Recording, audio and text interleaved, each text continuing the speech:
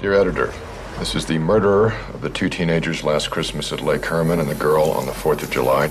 I want you to print this cipher on the front page of your paper. He wants his code in the afternoon edition.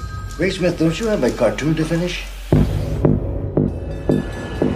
The Zodiac killer has come to San Francisco. Another letter. School children make nice targets. He gave himself a name. Greek, Morse code, astrological signs. This guy's used them all. I like killing people because man is the most dangerous animal of all. How does one do that? I like puzzles. I do them a lot. Got any hard suspects? About 90 an hour. I'm up to around 500. You got 4 crime scenes, not a single usable print. You can't think of this case in normal police terms. He's breaking the pattern. Hello, welcome to the Extra Credits Plus of David Fincher's Zodiac. I'm Trey. And I'm Kelsey.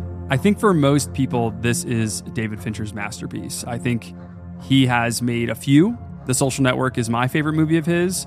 And I think this is your favorite, right? Yeah, hasn't changed. I love Zodiac. Yeah. Just a little bit more than Social Network. Like, it's hard for me to watch. Yeah, Social Network is our next episode. Yeah. So we just rewatched both Zodiac and Social Network, and they're both so seamless. Yeah. They both have the qualities of I could just watch this again. I could start it up again right when I finish the movie. And I think that has a lot to do with pacing. They have really interesting character dynamics. So I'm excited to talk about Social Network because it's just maybe an inch below Zodiac. And I think the reason though Zodiac is my personal favorite is because it's a newspaper story. Yeah. I just love newspaper, movies. I love broadcast films. news. Yeah. It's kind of a combination of those. And it does have true crime elements, but yeah. But it is more so we're saying that procedural newspaper movie and obsession movie that David Fincher always looks at with his characters. So I'm so excited to talk about it today. That's the bit that I come back to Zodiac for, this interrogation of an American paranoia. Yeah. And I feel like today is the best day ever to talk about that because should we tell listeners it's Thanksgiving? It is Thanksgiving, yeah. Yeah, it's a weird day to podcast about Zodiac, but you said earlier that... I said it's such an American movie. Yeah, right? It really is. It's an interesting... Maybe we can start the tradition of watching Zodiac on Thanksgiving. Yeah, let us... Also, I'm curious what people watch on Thanksgiving. Maybe people don't watch movies with if you celebrate, I guess... I feel like people do the classics, but I just saw a poll recently. I don't know if it was IMDb or who it was on Twitter, but they said the number one watched Thanksgiving movie last year was Knives Out. Oh, wow. Which is interesting. Yeah. That makes sense. It's a comedy, mystery, thriller. Yeah. Kind of like Zodiac, just right? a little lighter. Yeah, I guess we like the darker stuff. So yeah, Zodiac could be a new tradition. Should we talk about our Thanksgiving experience yesterday? We had a beautiful night out with friends. Yes, we had a nice Friendsgiving. We had Trey made some fake I guess what do we call it? Protein? Plant protein? Or just real protein. It was beyond meat protein. I never would know what to call it. I just call it fake protein to my friends. But it is real protein. It's just fake meat. You're right. It tasted it honestly tasted like beef and broccoli. I thought it was great. But I was so curious what people feel eat meat all the time, what they thought about it. Yeah. They're it's fine. Yeah, it's all right. That's what people say. I think it's excellent. When I have it, I go, this is a perfect substitute. I miss eating certain things on Thanksgiving. But I'm just bringing this up because I'm still kind of in a food coma. Yeah. From last night. We had so much sweet potatoes and mac and cheese. I'm thinking about the leftovers that we're about to eat. Yeah. Okay, so David Fincher and Zodiac. So for listeners who want a more complete picture of what we think about Fincher, go back and listen to our Fincher Project episode about his career. And then also we have a conversation about The Killer. And we talk about how we think him and his collaborators are the modern experts on American psychological thrillers. And I think Fincher specifically is someone we come back to quite often because his movies are so rewatchable, like you're saying, because they're so addictive, but also we can be obsessive people and there's something dissective about him as a filmmaker and the themes that he likes to come back to. And he likes to interrogate obsessives like himself. And I think that's a lot of fun, to be honest. Even in Zodiac, which is a haunting movie because it's based on real life tragedies, it is kind of this prime example of Fincher tackling these obsessive themes. And also, he's an interesting filmmaker because he is a zeitgeist filmmaker. He's a little bit of a provocateur, and sometimes he's well-intended, and sometimes he can be a little bit contrarian, and that balance isn't always perfect. And we talked about that a lot on that Fincher episode, and we'll definitely talk about that today on Zodiac. But I think he is like just provoked at such a high level for so long now, almost like 30 years. And it's kind of like unparalleled what he's doing at like a mainstream level. There's really no one else like him making movies with these kind of big ideas while still selling the movies as like popcorn films. Yeah, it's really interesting. Like I wouldn't call them B movies or anything, but I think that people who engage with like movies, maybe like at that like popcorn level, which is like, there's nothing wrong with that. Like people who like to like relax and watch a movie that would entertain them. Yeah. Instead of really like long pauses, exploration, something like Vortex, like a really intense movie that's going to just really bum you out. So I think that like he has that quality, and it has a lot to do with the pacing, and it has a lot to do with like what you're talking about, like watching someone just get so consumed by like an idea, like a Graysmith in this movie. Right. But it is just interesting to think about how the kind of common moviegoer who is looking for that escapist, entertaining experience probably still knows a David Fincher movie when they're watching one. Like he's really monetized his vibe. Like his style really well, and it's like very clear.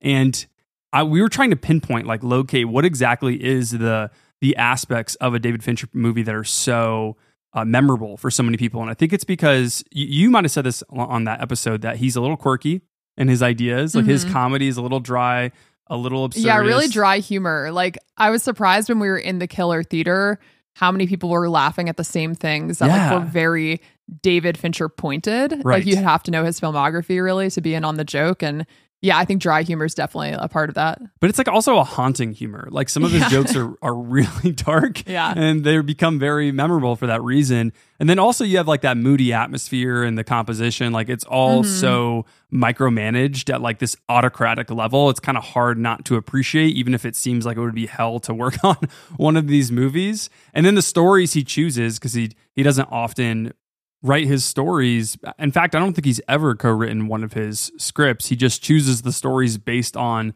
this very unique mission of making a film that is more mathematical than emotional. So it's very weird that normal moviegoers also come to his films for these specific screenplays. Yeah, we talked about this on The Killer too, but I tend to think of him, and I think a lot of people do, like as an auteur. And even though he's not writing and directing his movies, I feel like when he is directing, he has such attention to detail that it almost like feels like he like is editing the script or like writing it, like in real time, like with like in conversation with the writers, right? Like Zodiac, right? There were a lot of edits that went back to make it feel like it was more of a Fincher project and like more of something that he really wanted to focus on. Yeah. And then the other part of that is also the idea that he like picks these scripts that are constantly looking at like the themes that he's interested in. So he has like a project in a similar way that I think we talk about auteurs having. Yes. I think what we're talking about is that he has a very specific mission, which is to make behavior cinematic. And he doesn't necessarily need to like write his own scripts. He just needs to pick stories that have to do with a specific character study that allows him to unpack a psychology about why someone is participating in a very outlier way, like outside of the norm. And that is something that he is just fascinated by in all of his films, is trying to pick movies or scripts with ideas to build movies that have to do with hypermasculinity, that have to do with anti-consumerism, narcissism, domestic terrorism. Like he deals in such lofty ideas, but usually through a few characters that he really just wants to like spend 6 months, a year, 3-4 years on. He's like investigating their psyche. Yeah. And I think that's why people know they're watching a David Fincher movie, because there's something unsentimental about it. There's something egotistical but addictive about it. There's something robotic and cold but also funny and rewatchable. These like conflicting feelings you have as a viewer when watching his film, because he's doing something that feels a little clinical and wrong, because he is like so going into the characters' brains and making you feel like you're going through this like psychosis with them. So yeah, I feel like the Fincher project of clinical filmmaking is really at an all-time high here in Zodiac. I can recognize that this is like his master stroke while still having like my favorite with The Social Network, which again, we'll get more into in our next episode. But 2007, that's when this film came out. You want to go back to 2007 for a second? Okay. I was wondering why, when watching this last night again, why is 2007 like in my brain recently? And it's because Saltburn just came out and we're prepping for that episode. Was that set in 2007? It was set in the class of 2006. And I guess I think it's taking place in England. And I think when they say class of 2006, they are in 2007. I don't know. But the movie takes place in the summer of 07. Yes. And the characters were watching some like very timely movies inside the movie that were around that era. Yeah, that's gonna be it's gonna be a lot of fun to talk about. So in 2007, Fincher's most recent film before the release of Zodiac in 07 was actually 5 years before. It was in Panic Room in 2002, which is a huge gap in his career. He took some time off to do some music video and commercial work. And then around this time when he was shooting those things, he was getting calls to maybe direct some big franchises like Spider-Man possibly, which maybe we can have that conversation today about what kind of Spider-Man movie he wanted to make. Or maybe we should wait till the Andrew Garfield conversation since that's actually Spider-Man. So maybe we'll wait an episode for that. But during this time, around like 2004, the very real life Robert Graysmith, his novel Zodiac about this investigation was sold to be adapted into a film, and the script sat on the shelf for quite a while. It needed some work, and screenwriter James Vanderbilt worked with Robert Graysmith, and they both loved Seven. And they really wanted David Fincher to take on this project. And Fincher, kind of hopping on and off director lists for different studio projects, was like, okay, I'm game. Not only because this is a movie where I get to kind of subvert the serial killer genre because he already made his career off of Seven. He also felt some guilt maybe for platforming evil genius serial killers in this like allegorical film like Seven. And so Zodiac was kind of like the anti-Seven for him in a lot of ways. But also something I learned in prep for this movie was that David Fincher as a kid was obsessed with the Zodiac killer and the investigation into the killer, which is not too surprising that like little Fincher was like staying up at night, like searching for information about a serial killer. But yeah, so when he heard about this film, he was like, I'm game. Let's do research and let's actually prep for this movie. Like we're back in the late 60s, early 70s with like Tashi and like doing this investigative work. And so they actually hired real life real life survivors from these tragedies to be consultants on the film. They got real life Tashi to get involved, who is the detective who Mark Ruffalo plays. And it seems like it was a very collaborative pre-production, which seems really cool. And the funding was apparently a very hard sell, even though they had all this information to go off of and this like very in-depth script. But the studios were like, David, this isn't Seven. This is like what you said at the top. This is a journalism movie. This is a newspaper film. This is not like that entertaining A serial killer movie with a B idea. And he was like, yeah, I know. That's the point. We're trying it's not to like a fight thriller back in the that. same way. Yeah. Right, exactly. And so the movie cost a bit of money. It cost almost $100 million, around 85 mil apparently. And it lost some money. And it wasn't nominated for any Oscars, which is criminal. But 2007 was a crazy year. We were like 12 or something like that when 2007 hit. And so I was watching this movie quite often, but I wasn't seeing all the masterpieces from this year. Like I didn't see No Country for Old Men right away. I didn't see There Will Be Blood right away or Michael Clayton, but there were some iconic movies that came out this year. Yeah, you just named a lot of huge hitters. But yeah, I mean, I think it's interesting because you like grew up seeing a lot more movies than me. Like you saw Seven at a very young age. Yes. And like scarred me in good and bad ways.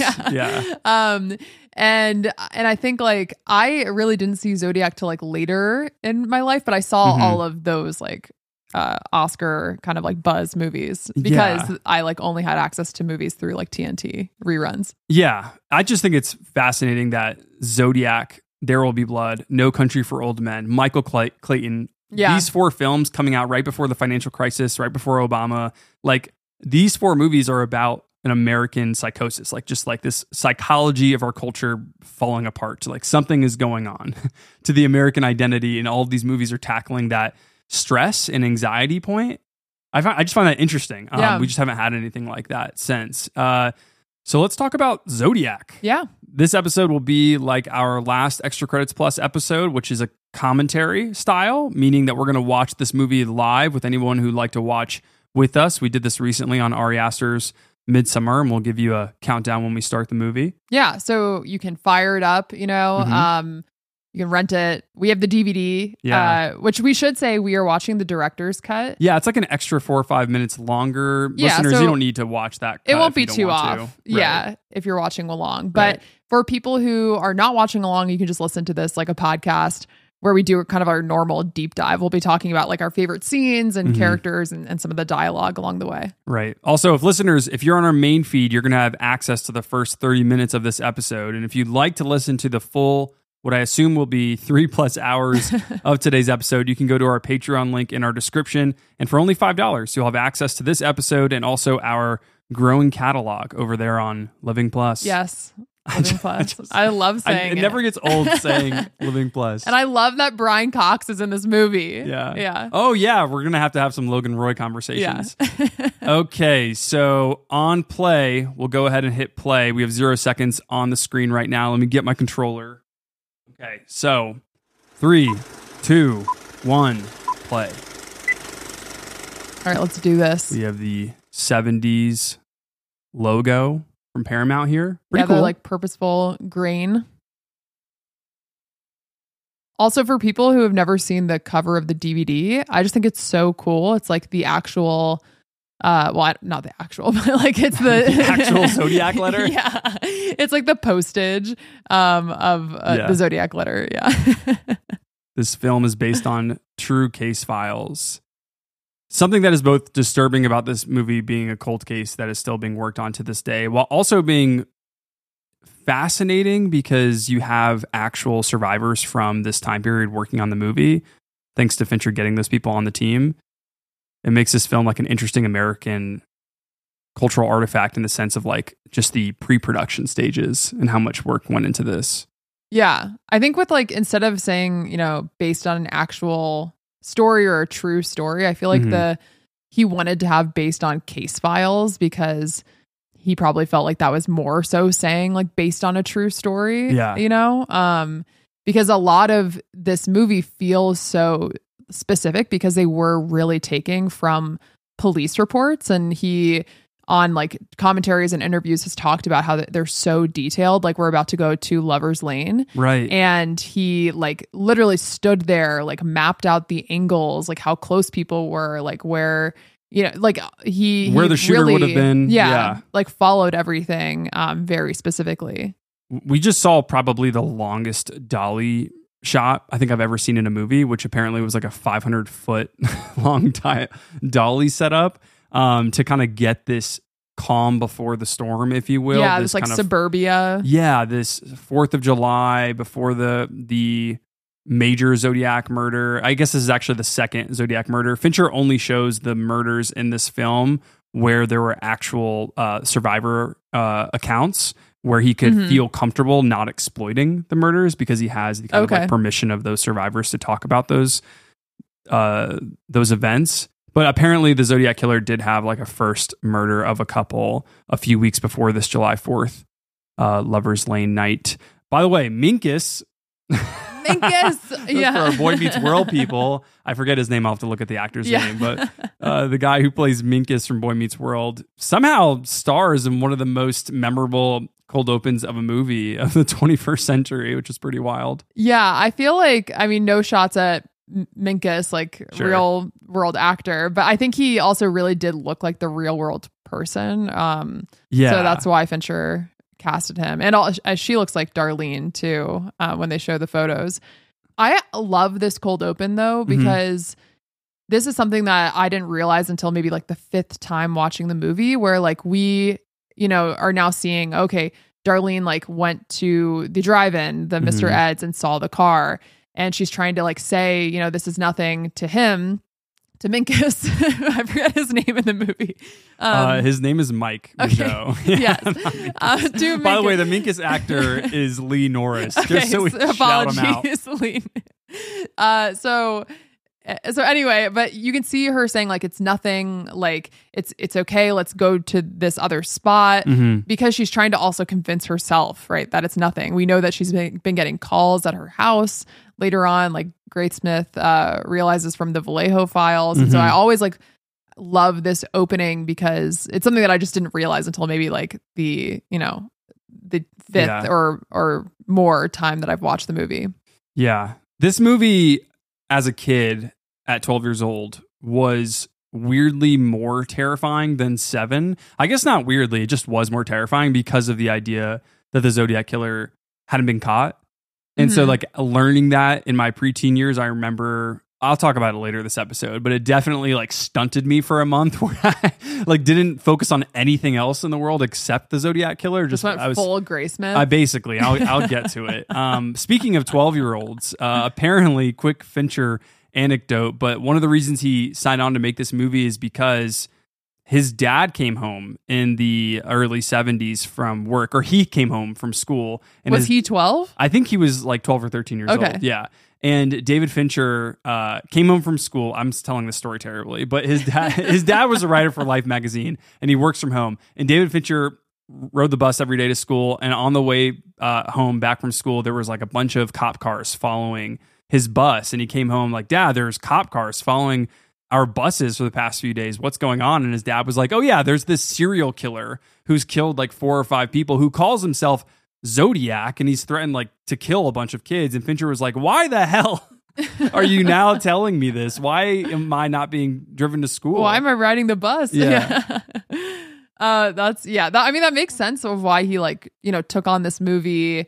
And because I think we talked about earlier, right? The writers were surprised that he took it on because he had already done Seven, like he'd already done the serial killer thing in your filmography. But kind of to your point, like this movie feels very different. But also scarier than Seven for me too, because it is so realistic. Yeah. As we're about to leave 1969 in a second and then cut to Jake Gyllenhaal, and we'll eventually have to have the Gyllenhaal conversation. I just wanted to note how interesting thematically it is, even though it is just real life, but also just like obviously the ideas that Fincher's imbuing in the real life setting and this tragedy on July 4th in 1969. You have like the end of Vietnam, you have end of assassinations of like major figures like MLK and Malcolm X and Kennedy, and like then you have like terrorist killings or like Charles Manson killings a month later, and you have like just this like violent nationalism that is occurring throughout the 70s and 80s after this. And so it's just a fascinating, the way Fincher sees this time in 1969 as like this cap to this utopian dream, this like disillusion of this American dream that's like now fading for, I guess, him personally. And this is what he wanted to capture in this film. And I guess this whole movie being about how there isn't any kind of resolution at the end. Also kind of what Fincher is commenting on, which is like we're still living in this paranoid state since the 1970s of the Zodiac killings. Yeah, I guess that's true. It's just kind of like all a slow downhill roll in this movie. Yeah. We didn't talk about it, but we heard the Zodiac like phone call. Also something that was like really, a terrifying like goodbye, and like him reporting his own murders. Right. And then we have this like really like interesting tone shift to Grace Smith with his kid. And I think the favorite line of yours is like, he drops him off at school. He's like, learn a lot. Yeah. He's like, there's going to be a test later. I like the idea that Grace Smith is testing his kid. There's a lot of, you see the background here for people who are watching, we're looking at like a matte painting. There's a lot of VFX, CGI, but also just like beautiful matte paintings that Fincher had a team of like tens of painters and artists working on that was blue screen, but also some like actual painting work, which is pretty cool because I guess he couldn't shoot in San Francisco. They wouldn't allow him. And so one of the reasons the studio had such a big budget was because they had to recreate so many different things in this film that looked like San Fran and the Chronicle. Yeah. This is one of my favorite shots when he like goes into work and we have all the mail going through the newsroom. I just like the idea of seeing like kind of the mundane things that he kind of like makes exciting with his like film work, but also as we go along with pacing. Like a lot of this really is like, we've already called it a procedural, but really like paperwork and meetings and just like getting this checked out for a third time and a fifth time and like eating a donut for like the same routine that you have like every single day. But he makes it like really cinematic. Like thrilling isn't the right word, but it's like captivating. Yeah, well, he said that he thought the letters were the biggest hook of the movie because they're so creepy. And so he thought that the letters from Zodiac or these letters? The letters from Zodiac, but also just like this bundle of letters where one of them could be like a blood-stained, serial killer. So like this basket of letters that you're following is like this omniscient character throughout the San Francisco Chronicle is just terrifying as a concept. And it is the biggest hook of the movie, like this notion of someone being able to terrorize your life through a letter is really interesting to Fincher. Oh, is it at the top there? Yeah, it is. Oh, interesting. Yeah. I also love when he walks into work because this is you don't see it at first, but it is a Graysmith kind of story at the end. Mm-hmm. But there are small like hints to his character like along the way where he is walking in and he sees all the reporters like talking and having like what he thinks is a good time. He like wants to be a part of that team. The boardroom. Yeah. And we kind of like slowly follow him. He's observing things. I guess he is kind of like an audience, character in that way. Right. Yeah, he kind of is a surrogate in a sense until the very end where he becomes like the actual main character. Yeah. What's interesting about Robert Graysmith is that he was a cartoonist turned like citizen detective, basically. And he wrote the Zodiac novel with all of the Zodiac letters in it, with all the evidence that he found through decades of like research, like dedicating his whole life and like his marriage that fell apart that we see in this film because of this obsession over like searching for this killer for like really good intentions, but also because he's just like a very persistent person that, he has said this in interviews where he's like, I can't get it out of my head. If I can't fully complete this task of trying to figure out who the Zodiac killer is, I feel like I'm letting so many people down, which that's like really obviously well intended, but he wrote the book, the Zodiac investigation book, so other people could try to figure out who the Zodiac killer was. Give people evidence? Yeah, well, so they could take that evidence and hopefully build on it, which I think is really interesting as a concept.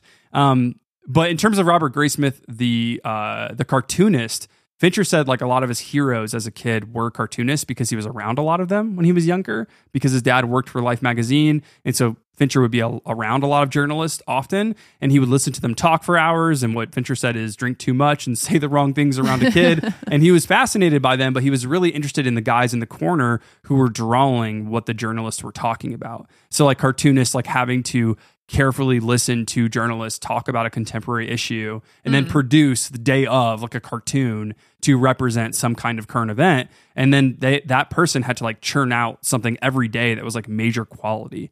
Interesting. And Fincher said, and if he sees himself in that person, right? Somebody who has to like paint images.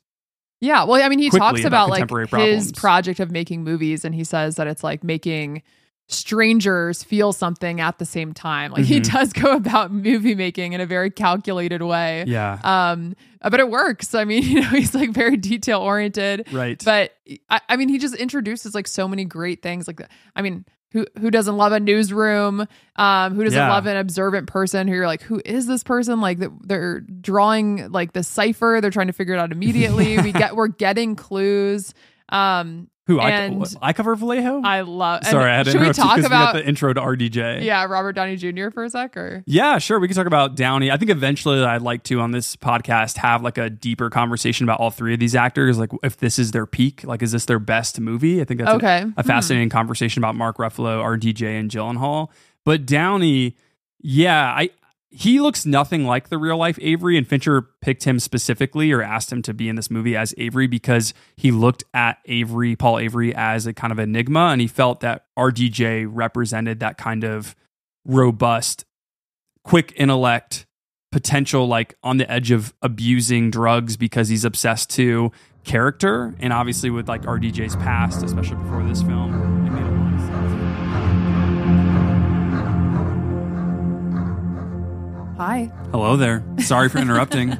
Yeah, thank you for listening so far, and hopefully you are enjoying the episode so far. I feel like maybe if you made it this far... They got it this far. They're having a good time. I mean, let's hope. But to access our full conversation, you can go to the description of this episode to join our Patreon community, the Extra Credits Plus. Yes, and for only $5 a month, you can get access to our full catalog of Patreon exclusive episodes. Hope to see you there.